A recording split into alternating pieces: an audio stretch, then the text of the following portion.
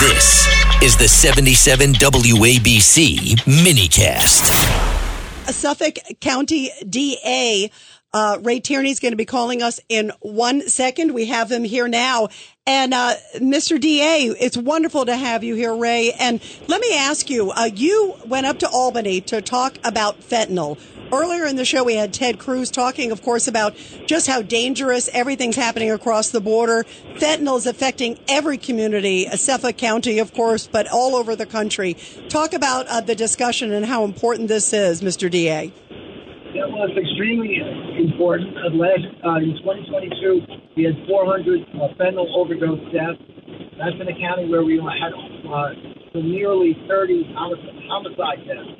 So obviously, it's a huge problem in our state, in our country, in our region, and we need to do something about it. We need to stop talking about it and doing something about it. So we set forth 4 legislative proposals that, if enacted, we think would really help. Yeah, now we can kind of hear you, or you're off a little bit off. If you can get into a little bit better area. Albany is pretty far. Yeah, it is pretty far, but it's not tin cans. I think it's a phone, right? Yeah. Not like the old days, right? But Ray, you brought up that there were 4 different proposals. This is such a huge issue. I don't know if you can you hear us, Mr. DA? Yeah, no problem. Yeah. Talk about also how much fentanyl is affecting Suffolk County, for example, because it seems that no community is off limits, sadly, from this, and how toxic it is.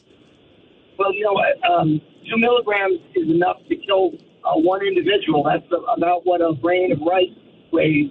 So it's unbelievably powerful, and it's made in the lab, so it's readily available from cheese.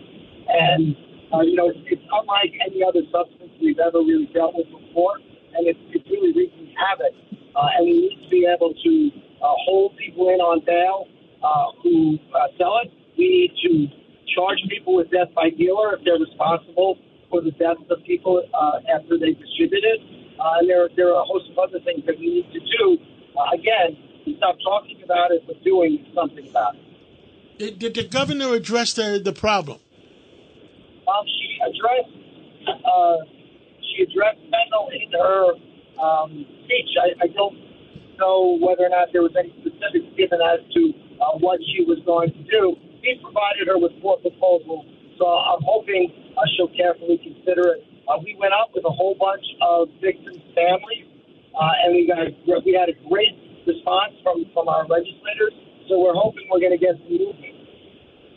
Well, that is so important. Ray Tierney, thank you very, very much. The Suffolk County, New York DA. Keep us posted. And thank you for calling in. Yeah, Ray, thank you for calling in from up there. And you are welcome anytime. It's such an important topic. Thank you. Thank you very much. Thank you, John. Thank you. Thank you.